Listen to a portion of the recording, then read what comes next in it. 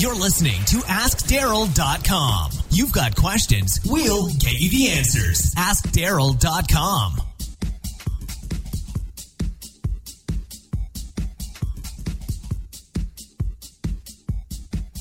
Hello and welcome to episode number 32 of the Ask Darryl podcast. The Ask Darryl podcast is where I, your host, Darryl Girardi, I take your questions on social media, technology, and communications, all dealing with the church, and do my best to answer them in the most brief yet thorough way possible. Today's topic is all about Christmas. That's right, folks. We're going to talk about how to get your social media ready for Christmas. Christmas is one of my favorite holidays, and I love it a lot. However, I will tell you, in church work, if you will, to use that language, it can be one of the most stressful times of the year. It's probably right up there with Easter. Probably Easter maybe is a little more stressful, but your church probably has a lot going on, and a lot of times that's a lot to communicate. If you're in the church communications world, you know how much you've got going out the door, and you've got to communicate all of that information, and at the same time still keep things in the Christmas spirit, to use that language. And it's just a lot to do. So today we're going to talk you through 9 different things you can do, ideas or things you just, honestly, I think you just need to do to kind of supercharge your social media for Christmas and make sure it's on point and on track. So let's go ahead and get started. Number 1, plan ahead. Now, I know what you're thinking. You're thinking, Darryl, duh, obviously I want to plan ahead. But there's a couple things you need to think through. 1, when you plan ahead, you need to make sure that obviously you're thinking far enough in advance. I typically like to plan ahead sometime around actually the first week in October. So first week in October, I'll actually have our actual content meeting where we sit down, look at the calendar, look at everything we got going on, and then we come up with any creative ideas during that first week of October, because that gives me plenty of time to flesh those ideas out and to actually execute them in the next 60 days. So come December 1, I'm ready to execute on any of those ideas for Christmas. So I like to plan ahead at least a good 90 days out. So first week of October is like the latest I want to start that planning. 2, I always typically in our planning sessions, I review what happened the previous year. A lot of times we have some really good successful ideas. Sometimes we have ideas that were successful, but really took too much out of us. And we realize we probably won't go that far again to do it. And sometimes we have ideas that bomb, which are going to happen. And so we kind of think, okay, why did that idea bomb? And what can we do to tweak it, make it better?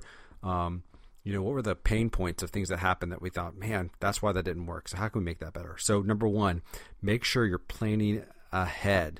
Number 2, I encourage you to go all in on Christmas. Here's what I mean by going all in. Christmas should be the one thing that churches go all in on in terms of just everything, in terms of your Facebook avatar, your cover photos. It's the one thing that I think the church really should be super jacked about and super excited to be promoting. So in terms of all your branding, everything, just go all in on Christmas. Have a lot of fun with it.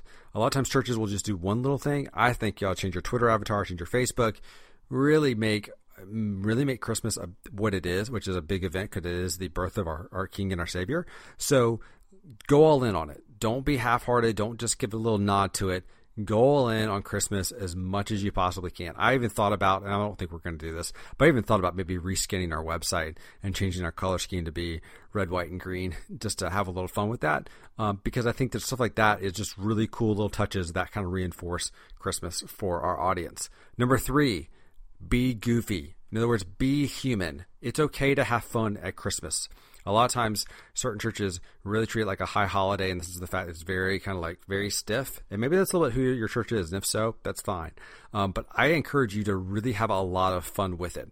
There are little things you can do, like you can go to the website elfyourself.com, I think is what it is. It's Elf Yourself. I want to make sure I say that carefully. Otherwise, it sounds like I say something else. But you can go ahead and upload pictures of yourself and put yourself in an elf and have big, stupid videos of your staffers dressed like elves dancing around, which your congregation will love. You can post them on Facebook, YouTube, etc. Some really, really cool, fun little things like that. What we do is a couple things we've done is we actually have our executive pastor's name is Brian Doddridge, and we cut out his face, a picture of his face, and put it on one of those Elf on the Shelf. We call it Doddridge on the Shelf, and we just take him around the church and put him in certain places and take photos of him and post them on Instagram and on Facebook, and our congregation loves that. The second thing we did was last year I did a series of interviews with kids and asked them to retell me the Christmas story. And then I turned around and and then I actually had them draw the Christmas story. And then we animated those drawings. And you just got all the hilarious kids telling Christmas stories that aren't quite accurate, but are really fun because they're just kids. So it was really kind of a cool thing to do. And I really enjoyed doing it. And I think they had fun too as well. Number 4, use Advent to your advantage. So in other words, that's 25 days of Advent, if you will, or the countdown, however you want to phrase that. Countdowns are a really great, easy, simple way to celebrate Christmas and to kind of keep Advent on people's minds and, add the Advent calendar, if you will, and to kind of get ready for the holiday. So what we did was we did 25 days of blog posts. So we did 25 ways you can do this, 24 reasons for this, 23, all the way down to the one reason why we have Christmas. We worked our way. And so what we did was we had staff, and we just gave staff a certain amount of blog posts, and we said, hey, look, you don't have to write a book. You write me 200, 300, 400 words.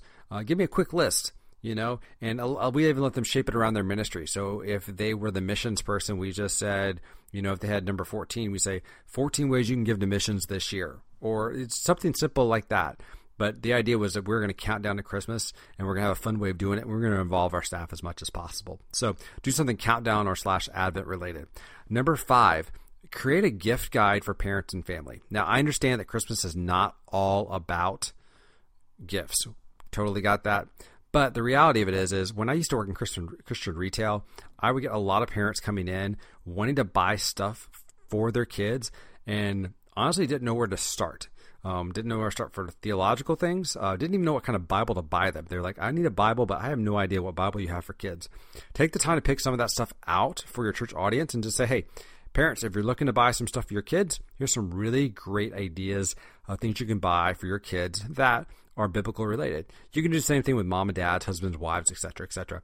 But create an easy gift guide for them of stuff they can buy that your staff can even probably help curate a little bit. Really great books that they found interesting throughout the year. Just a one simple way that your staff can kind of give back to your congregation. Idea number 6, and I saw this in a couple different places, and it's something we've done as well, and that's a photo booth. We did a photo booth last Easter, and it went over really, really well with our audience. So what we did was we simply had a photo booth set up. They came in. We would just quickly take their photo, and then after I hit X amount of photos, the photographer, our photographer on staff, one of our video producers, he'd hand me the memory card and I'd upload the photos directly to Facebook. And we just tell people after the service, you can catch the photos on Facebook. And they were able to go to Facebook and just download the photos. So it encouraged people to go to our Facebook page and at the same time, give them a cool memory, because a lot of times it's the only time that some of these families will ever get together is on the Sunday that you have, or Sunday around Christmas. It's usually grandma or mom, the one who's pulling everybody together for that Christmas Sunday. So again, that's kind of a win-win. You kind of make everybody happy. It worked great for us for Easter, and it's probably something we would love to do again, especially during Christmas time. Number 7, this is a great time of the year to focus on local giving / nonprofit giving for maybe some sort of nonprofit that your church supports besides the church itself. So if your church is actively involved in homeless ministries, whatever that is, any type of ministry for addiction, those type of things, and they actively, that's something your church does, it's a great time for you to focus your church's giving on that and to focus your audience on that and kind of lift up those type of ministries that exist outside your church.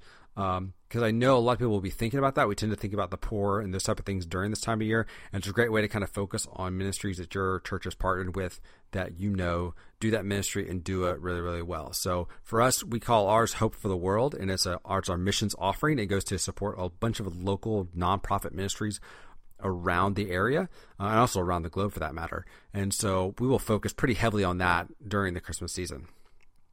Number 8. Remember that when you're doing Christmas, when you hit I would say December 1st on, and we're hitting that Christmas promotion, remember that anything that's not Christmas related is probably not going to make it. In other words, it's probably not going to have a whole lot of legs. You need to kind of keep everything, in my opinion, keep everything from December 1 all the way until honestly January 1 to a certain degree. You kind of keep it Christmas related or New Year's related because it's going to get lost. Everybody's thinking Christmas. Everybody's thinking holidays. Everybody's thinking, Starbucks, pumpkin spice lattes, all that kind of stuff. And if you're posting stuff that's not Christmas related, the chance of people ignoring it on social media, in my opinion, goes a little higher. So I try to keep people focused on Christmas-related social media throughout that entire month. And number 9, and this is a really cool idea that one of our ministries did last year, and I think it's something that's easily something that most churches can replicate.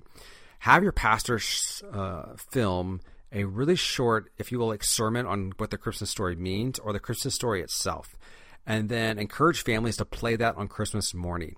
So what one of our young adult ministries did, Kairos, they're a weekly young adult worship service, was they weren't going to have Kairos because of Christmas. So they had Mike, our pastor, record like a 3 to 5 minute like Christmas sermonette, if you will.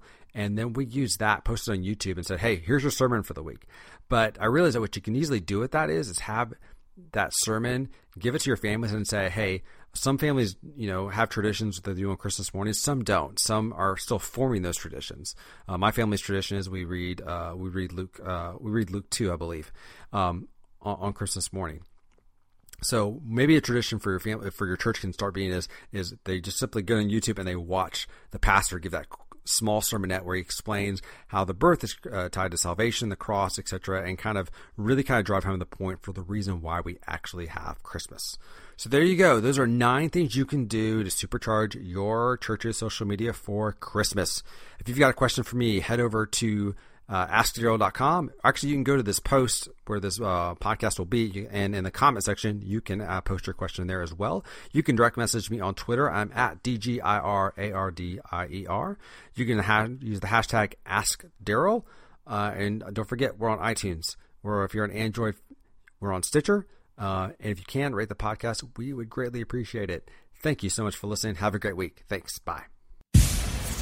Thanks for listening to AskDaryl.com. Don't forget, if you've got questions, go online and submit them to AskDaryl.com.